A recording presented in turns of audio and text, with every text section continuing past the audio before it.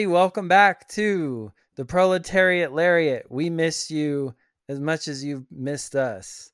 We are back after a pretty action-packed month of April, which ain't over yet. But we had WrestleMania and all the accompanying events. So we've had time to process all of this. And we're back with some premium content that's coming to you for free on our podcast, which is the Lefty Take, the organizing, paralleling Russell Talk that you've not the podcast Russell Talk does. This is a completely different experience with good vibes. Russell Talk maybe has good vibes too. But anyway, let's go around the horn and see how everybody's doing. CB, tell us what's up with you and your elite and delete for the week or month, actually. Yeah, it's been a long time. So I haven't been watching AEW again. I did watch I think an episode a while back that was Rio. I think I watched Rio versus Jamie Hayter. And that was a really good match. I really like Rio. But otherwise I just have not tuned into anything. I did see the clip of Jericho involving himself in the feud with the Outcasts and Jamie Hayter and Dr. Britt Baker. And I'm kind of disappointed because I kind of wanted the women to do their own thing, but now Adam Cole is involved apparently. So yeah. Anyway, that's my elite and delete for the month. I'll pass it over to Austin G. Yeah, baby. Thank you, CB. Oh my goodness, I am so happy to be back on with you all as well. Apologies for my busy schedule these last couple weeks, to say the least. Oh my goodness, it not only has it been an eventful month for wrestling, it's been an eventful month for your boy. So that is, once again, thank you, my three beautiful co-hosts, for coming back to me here for this podcast that I'm so excited to record. I say this every time, and I'm gonna say it again. This is one of the happiest moments for me throughout the week. That's not even bullshitting. Dare I even say the vibes are so good right now? I did just say that. So boom. You're not working. Exactly. So I am not working, you all. So this is a straight shoot. So as far as my elite and delete, oh my goodness, am I allowed to have a couple different elites that like tie into each other? Because that's what I'm gonna bend the rules a little bit. So. Oh my goodness. So CB, you mentioned like not really watching some AEW lately, and fuck, I've been so busy. Like I've been like watching like clips and different matches and stuff like that. From the things that I've been seeing, I've been liking a lot of the things that I've at least been able to see, right? I feel like we've had a really good month of wrestling, right? Like I was sad to see my boy Hobbs drop the belt, but I like Wardlow, right? In the end, I'm just happy to see them doing stuff, I guess, is kind of where I'm at with that. Right? Like, I'm happy to see Hobbs getting featured to some extent, right? I liked WrestleMania, right? I thought WrestleMania was fun for the most part, as the unofficial WWE correspondent, right? I know a lot of people were kind of salty about the ending or whatever with Cody not winning the belt, which that's a whole other thing entirely, right? Clearly, I think they're building up to the WrestleMania 40 rematch, but like, God, we'll see if they can even carry it that long. It is what it is. But this sort of like elite that I kind of wanted to like tie it in or whatever. Oh my goodness. The greatest of all time. My man, Bad Bunny. He's back, baby. Oh my goodness. Isn't Bad Bunny back? You already know that I love that. And they're going back to Puerto Rico for the first time since like 2005, which now there's some like shady stuff with the local government, which, wow, we're definitely deleting that. But as far as Bad Bunny in Puerto Rico and WWE, wow, isn't that super duper elite? I would have to say so. As far as my delete, can you explain that situation to us? Maybe give us the rundown for people, the Puerto Rico stuff. Sure. I mean, okay. I know. No. Sure, I'd love to. So, oh my goodness, there's a lot of layers here. So there hasn't been a WWE pay-per-view in Puerto Rico since I believe it was 2005. I think it was New Year's Revolution or 2006, something like that. So this is like a big deal for like pro wrestling fans in Puerto Rico. The only promotions that run down there for the most part are WWC, right? The Colognes, Carlos Colon, and like the local territory down there. WWE running an event in San Juan is a very big deal. Now there were reports that came out saying that like the local government was like paying WWE to run the show, like giving them some sort of money or some sort of like financial incentives, whatever the fuck those may be for WWE to actually run the show there. So aside from like the just general problematic aspect of public money going to like a private corporation to like run a show, right? I mean, the local government in Puerto Rico is just like deeply corrupted and fucked up. So like that's like a whole other like multi-layered conversation in and of itself. But I am a pro wrestling fan. And because I am a pro wrestling fan, I'm happy for my Puerto Rican pro wrestling fans, right? Who get to see WWE live and knowing that Bad Bunny's going to be a part of it, wrestling like it looks like he's going to be teaming with Rey Mysterio against what is it, Damian Priest and Dominic Mysterio. Wow, that's beautiful. So I'm happy for Benito, right, as we call him, Bad Bunny. That's extremely good. But as far as my delete, because I don't want to take up too much time here, because wow, I'm so excited to be back. You know what I'm deleting, y'all? You know what? You want to know what I'm deleting? I'm deleting. What are you gonna delete? Thank you, DQ. Thank you. I am deleting. Hey, Austin. I am deleting this goddamn WWE Endeavor UFC merger. That's what the fuck I'm deleting. Okay. Here's the thing. I will not stand for Vince McMahon, Dana White, and Ari Emanuel all getting in bed together to monopolize the combat sports industry. I will not stand for this. This is some evil capitalist bullshit, right? Now I'll leave it at that because I've already talked enough, and that's the whole thing in and of itself. I guess I'll pass it over to DQ. Thank you, Austin. Oh my gosh, that Endeavor merger is just like a Frankenstein monster from hell. Hearing like Dana White and Vince McMahon use like the word synergy over and over again, corporate synergy. Yeah, it's terrible. Yeah, so I've been doing good. I think I moved in between the time of the last show and this show, I think.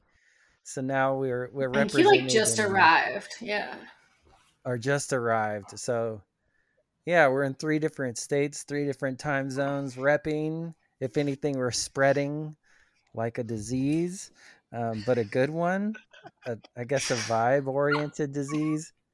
Yes. What is a good disease? I just want to know. Come on. The answer is the Proletariat Lariat. Okay, that's a good one. All right.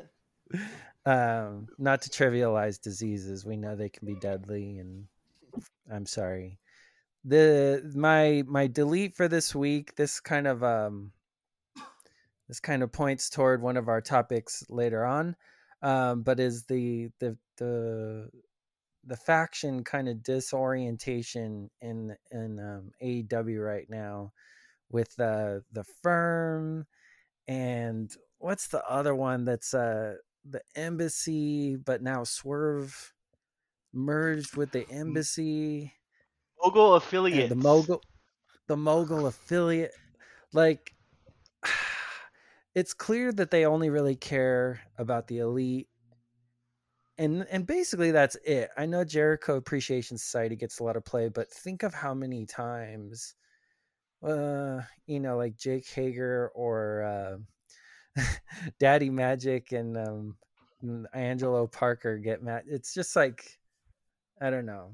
It's complete, like it's like there's no way to, I think, to give people an indication that like AEW doesn't have like really good creative stuff for people when they end up in these factions that just like trade members, boot each other out, go heel, go face, and it's like at this point, what are we supposed to do about Matt Hardy? Like when he comes out, like cheer, boo, just yell delete.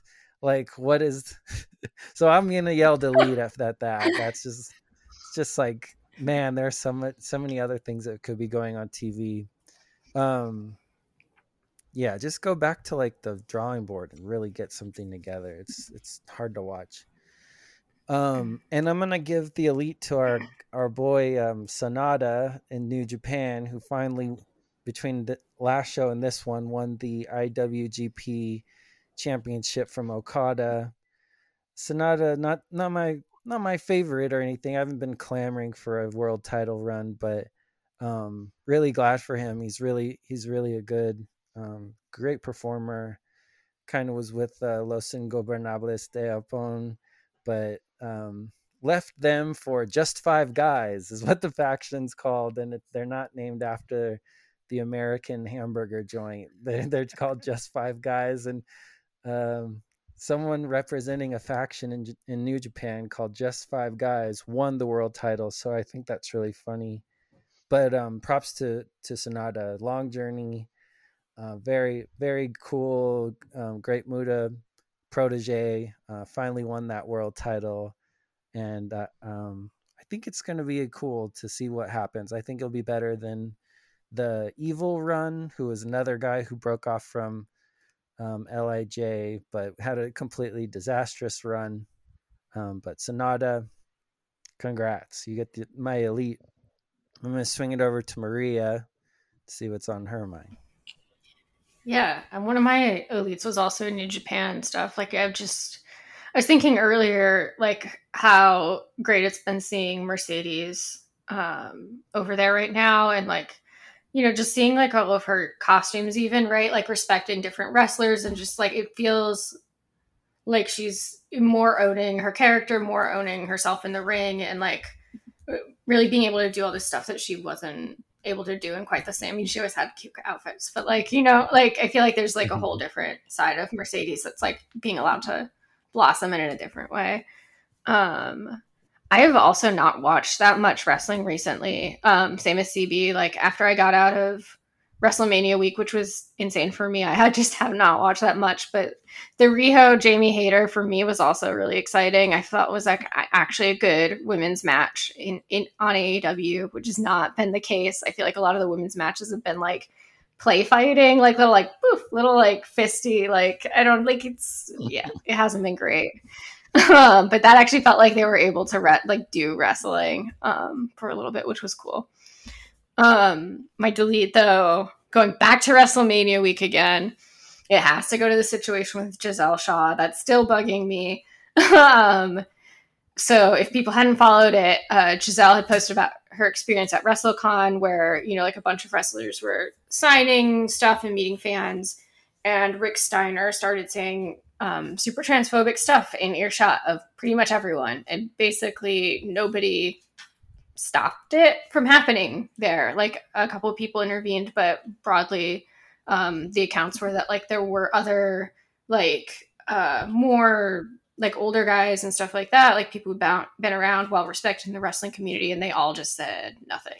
They did nothing. And then like Mick Foley goes on a podcast talking about WrestleMania 2 or about WrestleCon specifically. And he gets asked about the Rick Steiner thing. And he was like, I did hear about the issue. You talking about the Steiner thing. The saddest thing, this is not diminishing Rick Steiner going out of his way to make one of the other guests feel really bad, which is really unfortunate. The saddest thing is that the table next to mine was supposed to be the Bushwhackers. Luke told me on Friday that Butch had made it, but he had to go to the ICU. I only found out last night when I was getting ready for my red-eye flight that Butch had passed away. That was the saddest thing about WrestleCon. And Mick Foley, girl, what? Truly.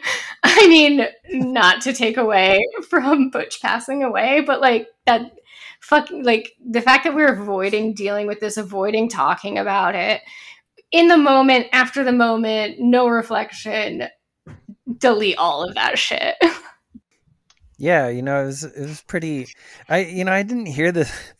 I didn't hear this Mick Foley thing where he had to like rank the sadness from table to table, which is just like, dude. Usually he will come to like defensive things. I feel like and say like something that's along the lines of the right thing, but that's just rough stuff. Like, I mean, I never really like knew Rick Steiner like on that personal level, like where his politics were or anything. So like just learning this about him was just like, yeah, dude. And like, especially with like the current blitz on trans rights that's like sweeping like through our political spectrum across, it's just like, it's deadly to be talking like this. And the fact that nobody said anything, I mean, speaks to one that we just cultural competency across the board in in like the greater society is just low, Yep. and that's Hmm. from avoiding it, like you said, Maria, like, which is just like, you know, can't unwind that, but can work on it from here on out. But just totally irresponsible of that dude. um and also, since we try to create parallels to the organizing world and just like relating to people in general, um it just reminds me of, nobody speaking up, and the way sometimes people are given free passes and spaces, especially if they're like established members of something or been around for a Mm-hmm. while, and they're on their way out the door anyway, or they're going to retire soon, or that they're not really in power anymore, and it's just kind of condoned, Yeah. and often drives away like participation from communities being targeted with this kind of like rhetoric or like display of bigotry. So, for all his problematic, whatever issues, I know CV is a diehard Jerichoholic, and Jericho did actually popped him. Jericho did say, like, this dude Yeah. needs to be talked to, and like I volunteered to do that. And the story isn't like that Jericho's a hero, but like that somebody was like, no, this ain't cool, and then like went further and sold Rick Steiner out completely. Like he's never been cool. Um, but yeah, more people need to do that and in the moment. So like, Gisele had a decent match on WrestleMania weekend and the Impact pay per Mm. view. Like it's clearly like contributing meaningful action to the female division there. I don't know if they still call it knockouts. It's a bit cringe, but like just embrace it. Like there's going to be trans wrestlers and they're going to be contributing equally to like how much we love Mm. this stuff, and obviously opening doors that still aren't open for old what was the name, the dog-faced gremlin Rick Steiner. uh so yeah, I don't know if anyone else feels a certain way about that. Yeah, I wanted to hop in here. So first of all, thank you, Maria, for bringing this up. Obviously, this is a story that resonated with us when it happened, right? I know we were talking a lot about it in the chat, right? I think it also goes without saying, kind of echoing some of the things that you've both just said here, Maria and DQ, right? Like just shouting out Gisele for having the courage to come forward and like say what happened because of how much of a prominent figure, and I mean not just of how Mhm. prominent Rick Steiner is, but obviously being, a trans woman coming out and saying what happened to her, right? Because these sorts of things are only going to stop happening when trans women or you know are not forced to have to do this themselves, right? When people in the room with them are calling this bullshit out when it happens, right? And I think when it comes to the Steiners in particular, I guess going back to what you just said as far as Jericho, DQ, right? These guys had a reputation of as just always being just awful bullies, right? I feel like whenever you hear stories of like, oh my god, you should have seen the locker room in the 80s or 90s or whatever, there's always some super fucked up Steiner Brothers story, right? And like I feel like these guys were like always allowed to like just act out or do whatever the fuck. So like when I heard this story, right, obviously like you said, I don't know Rick Steiner's politics or whatever, but yeah, I hate to say it didn't really shock me, right? To hear that Rick Steiner was a person that would do that sort of shit, um and that he would feel bold enough to do something that fucked up once again because he was allowed, him and Right. his brother were allowed to do shit like that for so long, which is why I'm happy to say, or I was happy to see he got removed, right? Obligatory fuck you Rick Steiner, right? That goes also I suppose goes without saying. Happy to see he got removed from the event, that is, since that's at least some level of accountability, I suppose. um but once again, driving home that greater point of, right, the importance of calling in not just your friends, right? I think we've talked in the past about calling in your friends when you need to, but also calling in, at least parlaying to the organizing context, calling in movement elders, right?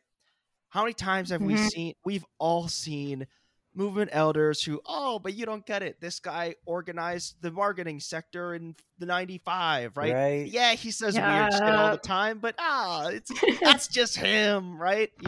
We all know those characters, right? And like, Yeah. Mhm. and we got to stop Hey, that cult. Yeah, my please. favorite is the that guy who's that cop union organizer? He's great. It's okay that he organized cops, but Oh my god. we gotta respect him. Anyway, moving on. Here's the thing. That's a great example, though, CB. Right? Like, because Mhm. oh my god, like, obviously there's literal examples of what you just said, right? But like, even still, like, we all know those people, right? Who like, and we got to stop that shit. We got Yeah. to stop this. Oh well, this person did this thing before, so yeah, they just disrespect all people, and who gives a fuck, and they're allowed to, right? Um, so that's Right. that's all. That's another important angle. And yeah, go ahead, Maria. It's like I feel like that line is always used in this like weird ageist way too. Like it's like, oh, they're old or like they radicalized during these years or whatever. So that's why it's fine. And it's like, do we believe like older people don't have the capacity to learn anything or grow? Or I mean, Right. what? Like that's kind of fucked Right. up of you to say actually. Because like I remember like people in DSALA and stuff too using that like to like we had this one guy for example who like refused to use pronouns and they're like, well, he's older. The fuck is that? Like he doesn't like he can use pronouns like they're words and like he's capable of understanding them. Like it's such a bizarre way to frame it. Yeah, just to pick up on the point that Maria said, I just showed a documentary on an anti-racist group called the Baldies to my 76-year-old mother. It's never too late for anyone to learn new things or new politics or new ways of talking Yeah, about people or to people. So yeah. fuck that excuse.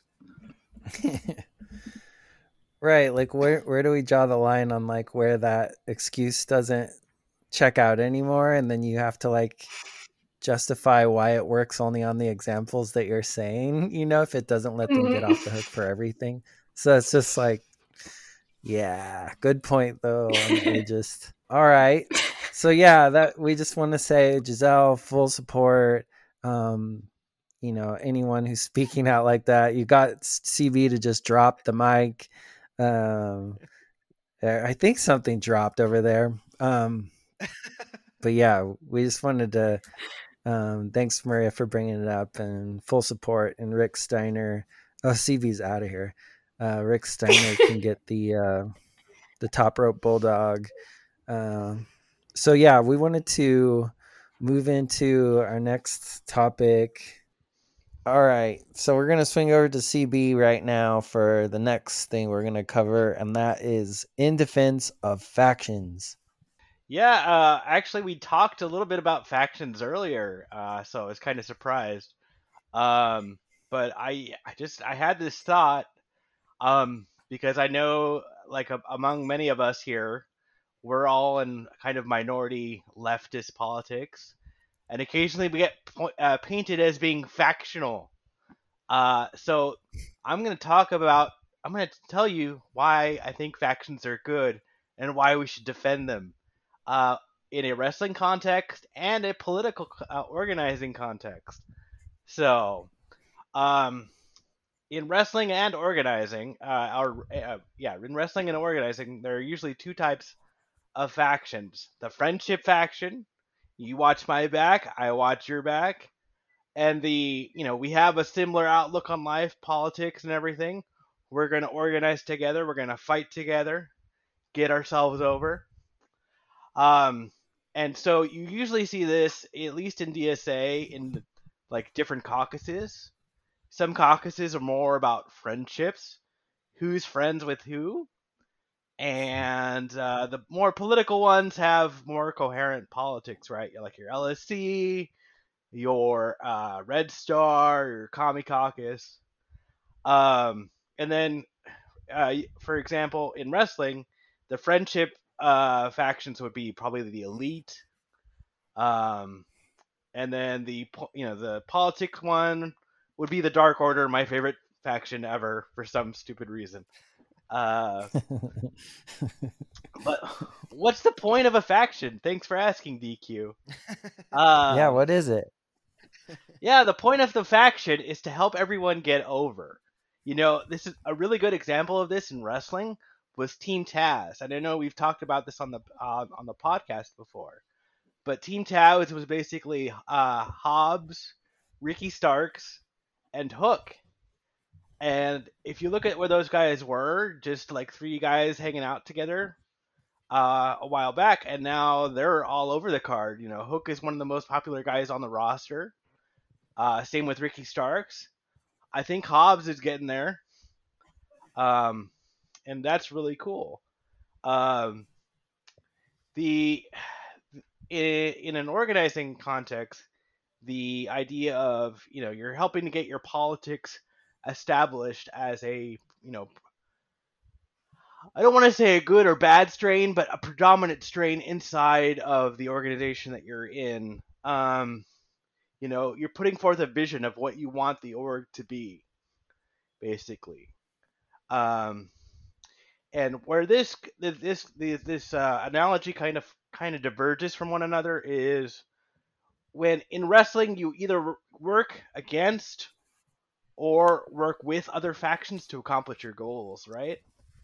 But in organizing, like I always tell the listeners, you always want to be organizing for something, not against something. You want to put your political opponent, so to speak, on the back foot. We're organizing for transparency, blah blah blah blah. They're whatever, that kind of thing. So, how do you start a faction? Thanks, Austin. Tell us. You started a faction by making an announcement in the ring. Starting a website apparently. Join the Dark Order. Shout out to Unite to Win. Yeah, so I think you're talking about Dark Order. No, yeah, well, Dark Order does. Yeah, Dark Order has a very 1995 Flash style website, which makes me my inner child laugh a lot. But an example of this would be MJF introducing the firm when they first got started. MJF was like, "I'm putting this group together to help me get the brass ring," or no, that was the poker chip, right? Yeah. And then the other thing is usually if there's a dominant faction of people beating each other up, like say the Jericho Appreciation Society, people will join together to oppose them, like Eddie Kingston and Ortiz and the Blackpool Combat Club before they turned heel. And so in summation, I just want to say that factions are not necessarily a bad thing. They can do a lot of good, both politically and in organizing, and also in wrestling for everyone involved. And now I'm going to turn it over to Austin to tell you why factions are bad. So. Oh my goodness. I actually do have things that I would say to that. So thank you, CB, for introducing the topic here. So I think, here's what I think. When a faction can go bad, both in the pro wrestling context and the organizing context? When? Thank you, DQ. I'm going to go back to the 90s for this one. I look no further than, some would say, the greatest faction of all time, the NWO, right? Because what happens when a faction goes bad, both in pro wrestling and in organizing? When you adding too many random fucking people, right? When you just onboarding and growing, and you're like, what? Why the fuck is this guy even in the group? What they brought fucking the disciple? What Brutus Beefcakes? But why the fuck? What Man, I even go to the organizing context. Oh yeah, Buff. We love Buff though. No, and I even go to the organizing context. I am ashamed to admit that I have definitely been a part of factions that had a little bit too big of a tent. We'll say it that way, right? And when the tent, I mean, some would say we've all been a part of something that maybe had a little bit too big of a tent, right? So, when the tent a little too big, it's like, oh shit, right? Then next thing you know, you're violating your own principles, and it's like, why the fuck am I even here, right? With that said, though, Yeah. I will ultimately agree with you, CB, in the overall that I think factions are a good thing. And here's why. I think so. When I think about the organizing context, you outlined a lot of this, CB, right? But I think there is value in finding a group of people that share your same vision, share your same politics, right? Yeah. Um, Yeah. and Exactly. to not only like protect your politics, so to speak, but also to like what's the word I'm looking for? But just finding a home, right? Like I think it is, and at the end of the day, it is human nature to seek out some sort of sense of community, right? And I think one of the easiest ways to do that, at least in my opinion, both in the organizing context and I guess in the pro wrestling context, right, is through a faction, right? And I think to me, one of the most kind of both ways here, right? That is really good. Something that's really great about factions, both in pro wrestling and in organizing. One of the best ways they can be utilized is veterans making sure that newer people are not getting taken advantage of, right? Or not Yeah. getting passed over, et cetera, right? Mm. I mean, I don't want to get too specific here or whatever, right? But like when I Mm. look at like the DSA context, yeah, I said it. When I look at the DSA context, it's a shame, but it's true. Institutional memory and history is monopolized and weaponized, right? Yeah. And I think Yeah. getting access to factions and old heads and veterans of former struggles is important, right? And that's absolutely the same case in the wrestling context, right? You mentioned Team Taz, right? I'm sure Taz gave my man Ricky some pointers, right? Shit like that, right? Showing and I guess you put a great, CB, in saying that they help people get over, right? Is kind of like the more a clear way of kind of looking at it that way. But at the end of the day, it's just like it's so easy in a mass organization or whatever the fuck we want to call it, or in a giant pro wrestling company to fall between the cracks, right? To fall into the crowd. And factions can be a big part of helping people navigate things. So yeah, I'm gonna leave it. I'm gonna leave it at that. You did a good job, CB. You've swayed me. How about that? You've swayed me. Hey, thanks, Austin. I appreciate you like taking my jumbled mess and adding some stuff to it to make it presentable. So, yeah, thank you. And I'll just say thank you again and pass it over to DQ to tell us about our favorite secret co-host CM Punk, who always inspires us to record an episode. Always providing the drama. Yeah, I was just gonna add before we would take it over to CM Punk. I feel like New Japan does a really good job of they've established it's kind of faction based. So if you're not involved in one of like the 4 or 5 major groups, then you don't really fit into the thing. So like it makes more sense too, I think, with wrestling logic.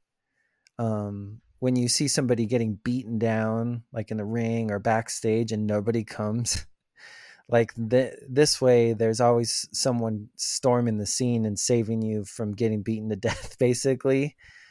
If we're gonna allow people to get beaten on camera, which is like something in like wrestling logic just becomes normalized, and it's like, what? There's no way that would fly in any other sport. Then like there's got to be someone to come save them if it's not going to be officials. So um, I always feel like they do a good job in the up through like the mentoring process and everything. And I think in organizing spaces too, real quick to note is that to the point of like being around people that think similarly, but sometimes too just identify the way you do and having those safe spaces, where you can get shit done that doesn't require voices of people who don't identify the same way or don't come from a similar background or whatever it is that unifies you. So yes, thank you, CB, for bringing this in. I think you made a good argument too for like the perils, Austin, of like how we can ruin things. But yeah, speaking of ruined things, CM Punk is likely coming back to AEW. And so we kind of wanted to touch on this because he seems to be coming back minus a sort of accountability plan. by all accounts, nothing has been repaired, and I'm not even sure if they've had like a sit down, like table talk with the parties who were affected. And it really should involve the entire AEW organization and Tony himself. So before I inject my flavor on this, we just kind of wanted to talk about CM Punk. Quick backstory. Was injured months and months ago, but before he went on like the injured list to heal and repair, there was a huge issue with him selling out Hangman Adam Page in what they called the media scrum, which for those of you who don't know what that is, and I didn't a year ago, it was just like a backstage kind of media press conference basically after an event. And he was in an extreme place of privilege and power, being the world champion. So it was really difficult as the owner, Tony Khan, sat next to him and allowed this scrum to scrum itself out until CM Punk had created so much heat that it actually ended in a real life shoot, as Austin would say, brawl between CM Punk, the Young Bucks, Kenny Omega, and then Ace Still, who's like a CM Punk kind of the little fish swimming under the shark kind of character. And nothing ever really got solved as far as we know. So no bridges were mended, no fences were mended. I don't even know what the analogy is. Nothing was solved. And he is set to return, and that's on the back of a deal where AEW will be developing a new show with Warner Brothers Discovery's blessing that is rumored to be on the back of CM Punk's popularity. So this show might not be being produced or born without CM Punk as part of the deal. So a lot to unpack there. Wanted to swing it around the horn to get everyone's thoughts on the kind of message of let's just ignore the drama and organize, or let's just ignore the drama and plow forward with the new program. CV, what do you think? Yeah, no, I just want to say that this really bums me out because I know that Maria and I were really pulling for the Saturday show to be like the woman's show. And now the idea that it's going to just be a brand split with like CM Punk headlining just bums me the fuck out because the women on AEW definitely need more time. Like you can't have a good division if you're not giving them time. Like there's just no way around that. And so again, women are getting the short end of the stick to satisfy a man's ego, basically. So what this comes down to. And that's my thought on it right now, and I'll pass it over to Maria. I mean, like a bunch of men, though, right? Because like, as much as like Punk may have started this in public, I know I'm the CM Punk. Me and Austin are like the CM Punk marks here, not to overly defend him, right? But like, if nobody's coming to the table to have this discussion, and they're like, "Well, we'll just split up the groups, even though it's the same locker room," like that it seems to me like an entirely unhealthy situation and like honestly ridiculous for a group of because I don't think any of the women wrestlers have been spoken on this in any type of way, right? So like a bunch of adult men like who can't just be like, I have these disagreements with you, use their like I statements with each other. Like I mean, like come the fuck on. Like like now they have to have different shows because they can't just like get in like their feelings for like a minute and talk about shit. Like it's ridiculous. I don't know. But like, yeah, like DQ was saying too, like I just, there's this attitude I've seen in like, in those sort of big tent spaces, right?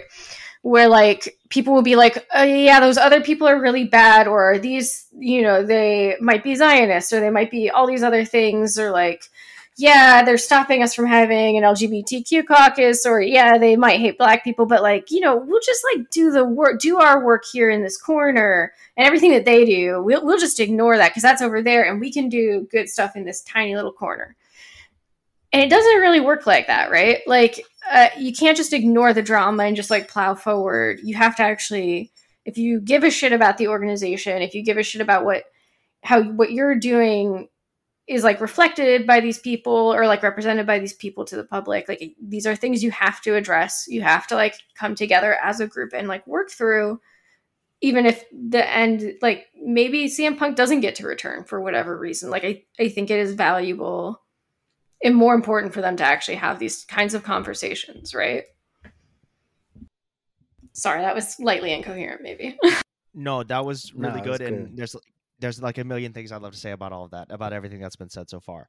And this is something like we've throughout the last month, anytime we've thought about recording, we've thought about a different CM Punk segment. So people, oh my goodness, these are month-long takes that are coming out right now. Okay, so this is also going to be very incoherent. That was my preface for that. So piggybacking on a lot of what Maria said there, and also CB and DQ, some of the things you touched upon earlier, right? Like, we've talked a lot about Brawl Out or whatever the fuck they're calling it, right? The incident with CM Punk. And like obviously I would never I would never defend the things that Punk did at the time, right? Like, once again, he did bury his fellow workers in public, very fucked up, right? At the same time, right? Like, I just refuse to accept this CM Punk is the devil narrative, right? And to me, I don't, and my refusal to accept that doesn't just come from like personal bias, right? I look at what other people have, who like I would look to be like neutral parties, have said about this. I was particularly struck by Jade Cargill's comments when she talked about Punk a couple months ago, right? And like, when you see the interview and when she talks about CM Punk, she calls him what? She says he's a great guy, right? And to me, when she said that, it really struck me as her knowing, yeah, I'm going to say something that is against conventional narrative because the conventional narrative is bullshit, right? And like, I look at somebody like Jade who like, does Jade really have a vested interest in who the fuck was right in the fight or whatever the fuck?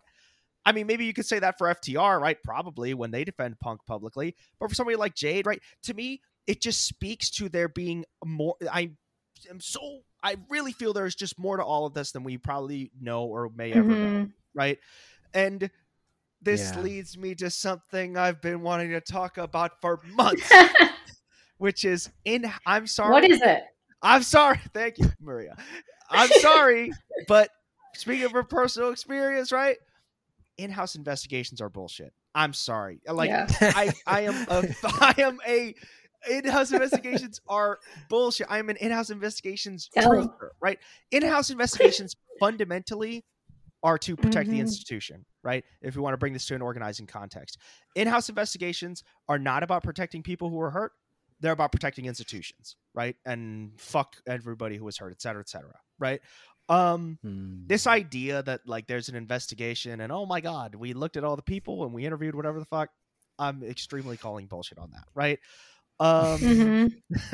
Like I've been in situations where like you upset the people who have their hands on the levers of power, and because you've done that, they now use the levers of power to fuck you over, right? Now, I'm not saying that is what the Elite has done or tried to do with CM Punk here, right? And once again, not defending anything CM Punk did, but I could easily see that be a scenario that has played out, right?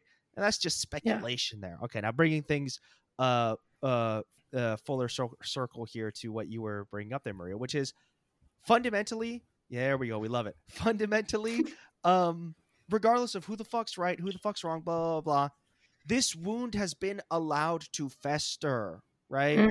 This wound has been allowed to fester. And bring it back to the organizing context.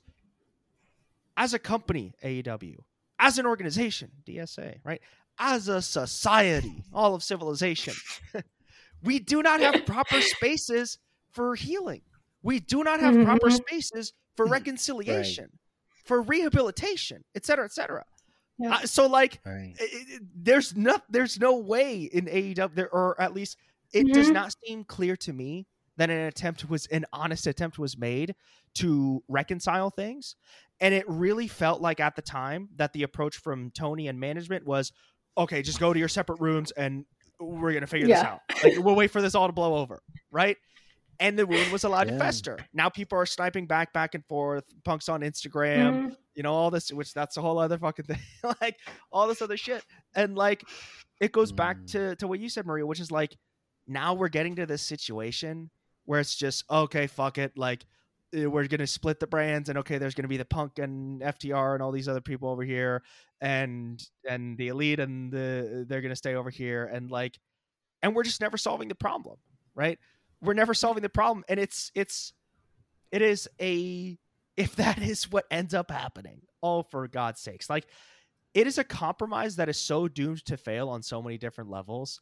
Like I almost can't believe that they would do something like that. Only that I unfortunately can't, right? But like, it's true. Because let's be real. Like, you're going to begin. First of all, you're going to begin a ratings war, right, between the two different brands or whatever the fuck we're going to call it. Like, if there's this idea that, oh yeah, they're their own brands and the beef is over now, like, that seems super delusional to me, right? Because of how fucked up things have gone. Where's Colt Cabana gonna go? What about ROH in this whole thing? Fuck ROH, damn. Oh, God. Right? We already got a second brand. Shit, put them on TV. True. But once again, I think for me, the overarching point of all of this, once again, who gives a fuck who's right, wrong, blah, blah, blah. As a company, as a society, we just do not do enough to resolve conflicts in a way that focuses on healing aggrieved parties, right? On a way that focuses on reconciliation, rehabilitation, and to me, that's the true, dare I say, tragedy here that was not done from the get go. Anyways, that was convoluted, but there it is. Boom. Yeah, I'm gonna just take this opportunity to plug my resolution. If you're a DSA member, please take the time to sign Proposal 24 to terminate the contract with PB Work Solutions, our in-house investigator. So thank you. Please take that time. Amazing. Thank you, Austin. Yeah, the in-house investigations, it just reminds me of like when police are like, we'll definitely look into this. We'll definitely look into this killing and like be like, yeah, we found that no officers were at fault and our training was actually really good. Yeah, raises for everyone. Yeah, raises. Yeah, exactly. Against the will of everyone except the support, like the city council. That, yeah, Austin, I think you hit like maybe the most important part of this is like the unwillingness on whoever's part, who doesn't want to get into a room, and that might speak to like the kind of what's the word where it's like just been perpetuated for a while, the perennial whatever it is, the ongoing kind of masculinity issue, or toxic masculinity, especially in wrestling, of, you're seen as like a weak or whatever for like selling that you're upset about something, or like when you hear these old stories of wrestlers like ribbing each other, where it's like, yeah, the British Bulldogs like shit in my bag, but I played it off like I didn't care and I didn't even notice. It's like, what? Like who acts like that in a world? Like, why wouldn't you just be like, hey, Davey Boy Smith, like, I noticed you shit in my bag. What's wrong, dude? Like, why did you do that? Like, why would you? It's not prison, like it. But that's like another thing where like you show a little weakness and like you're like targeted because like like. And maybe that's not at play here, but like the fact that they're not able to, and I think it was Maria who pointed out, like, all dudes like that we know of, like, it kind of sounds like the same old, and like that's never going to change until, frankly, we see things like John Moxley, which, talking about his sobriety, his fight with like alcohol addiction and whatever else he was going through, like just breaking that shit down, like, hey, I'm a guy, I struggle with this, you decide if I'm weak for this, but like I'm not preoccupied with that, and I definitely want this like organization to like succeed. So yeah, maybe that's not being broken through either, and that's a lot of fragile ego and trauma and everything at play here that's also not being addressed. But one other angle I wanted to bring up, not sure if any of you have opinions on this, is Punk kind of functioning as a too big to fail figure in all of this. Whether it's, I'm not saying like he's proclaimed himself, but he's being positioned as that, so that no matter what the drama is, no matter what's not being sorted out, we've got to move. AEW's got to move forward with this Saturday program, and Warner Brothers is not going to make that deal without Punk's name attached. Like if you take, our old friend capitalism out, and the money, the driver here to like get a money deal to produce more content for a cable channel, and it's just about the art of pro wrestling, we're going to have Punk sit out until this is solved. There's just no question about it. There's no incentive to bring him back, whether he's at fault or whoever's at fault. The issue's just not being sorted out. But when there's money at play, now it's just like, well, yeah, we'll make this other program and just hope it kind of works out. So like, I think it's another reason to antagonize, if that's the right word, wrestling for being like, capitalist after all, which, no surprise, it's Tony Khan's a billionaire. We know they're dealing with Warner Brothers, but it's just a reminder that Punk, even though he's very popular and has a lot of power and is rich, is being used as a pawn to facilitate a deal going down. And who's going to suffer? Likely the roster, likely the fans. Like, I'm preoccupied with this. Every time I see these dudes on TV, I'm going to be wondering like, oh, is this an angle? And it's like, I want to forget about that after some point. I don't really care, but I'm thinking about it. We're doing a podcast on it. I'm assuming everyone else is thinking about it. Like, I don't want any of these people to be like exploited this way. And I know, like, the popularity of these people drives it, but in the end, AEW is working itself. They create champions. They create the popularity by who they choose to give pushes to, and now they've made it so they can't sell this show without Punk's involvement. So in the end, they've worked themselves too. So I'm not sure, before we close, if anyone else wants to throw down any else. Go ahead, Austin.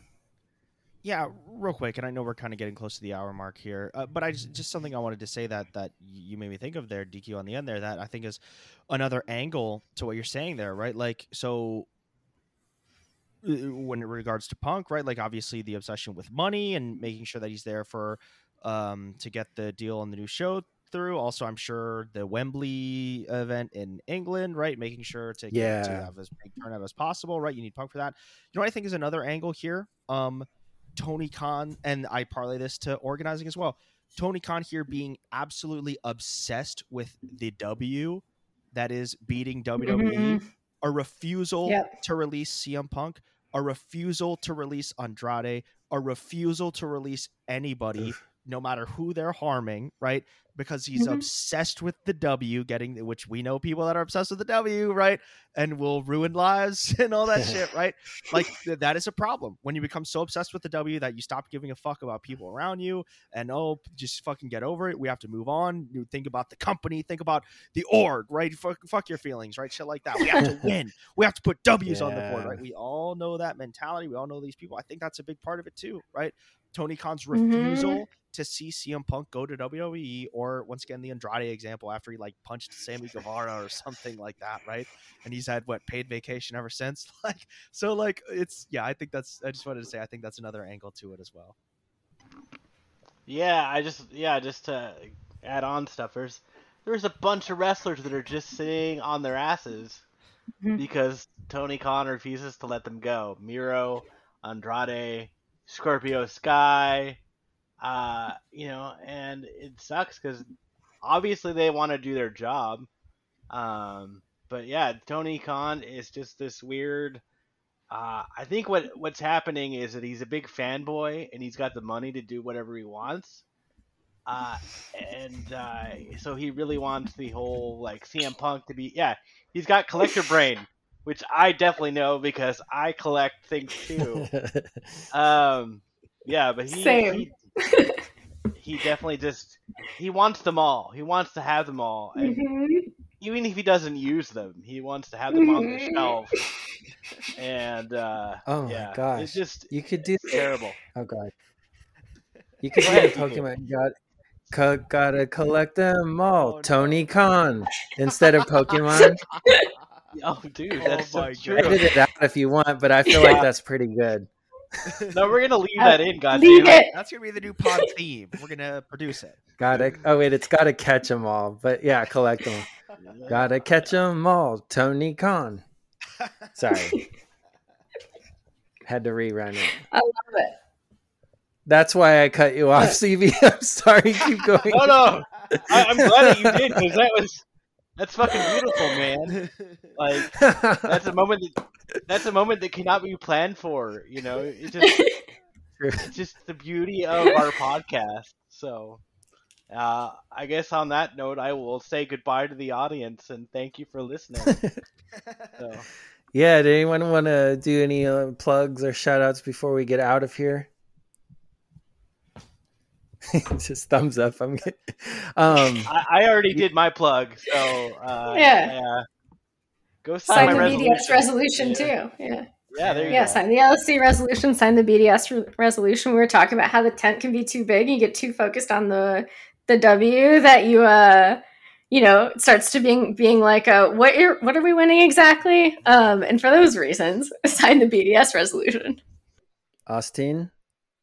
Puerto Rico. I'm always doing Puerto Rico work. I'm actually going to be in New York City in a couple weeks. Oh my god. Oh my god. Yeah, that's right. I'm doing live appearances, baby. Yeah. No, I am going to be I'm going to be in New York City in a couple weeks for an event I'm doing with one of these nonprofits I work with, Ray Patriotas, working with like oh shit, hell yeah. We'll talk about that offline. Yeah, listeners, you don't even know what the fuck I'm talking about. Too bad. No, no, yeah, I'm going to be in New York City in a couple weeks for Ray Patriotas, just plugging them and some of their work. Obligatory plug for El Centro Solidario de Puerto Rico, who I always talk about. And yeah, that's basically it. Keep an eye Right out on. for our show in 2030 in Wembley Stadium. Apparently, it only Oh my costs $80,000 to rent out the stadium. So get started on that Patreon money, everybody. Yeah, we can probably get a really good headliner for that. Maybe the return of Outback Zach. Nah, we'll have to talk with Yes. Outback Zach. Yeah, so I guess that brings us to. Oh yeah, I was gonna say, since we talked about factions, I was gonna do a special shout out to Gabe Gabrielski. Rest in peace. One of our former comrades in Los Angeles, who I remember famously told me early on in my organizing journey, factions are basically evil. We've got to get rid of them because they split groups up. But I think it spoke more to the way that we can like use them to oppose each other and segregate rather than find strength in them and come back together and rock the show. So I always respected Gabe because he worked across the many factions. And this just kind of reminded me of him. He's only been dead for a couple years, so it's still pretty fresh. So I'll say rest in peace to you, Gabe. And celebration of life for the Gabe we still have, who did not make a run-in. CB's cat there. And No, he's passed out. So Gabe's in his own faction. So yeah, we're gonna split. I'll say join your local tenants union. And we'll see your ass in the street. Fight like hell. Peace. Peace.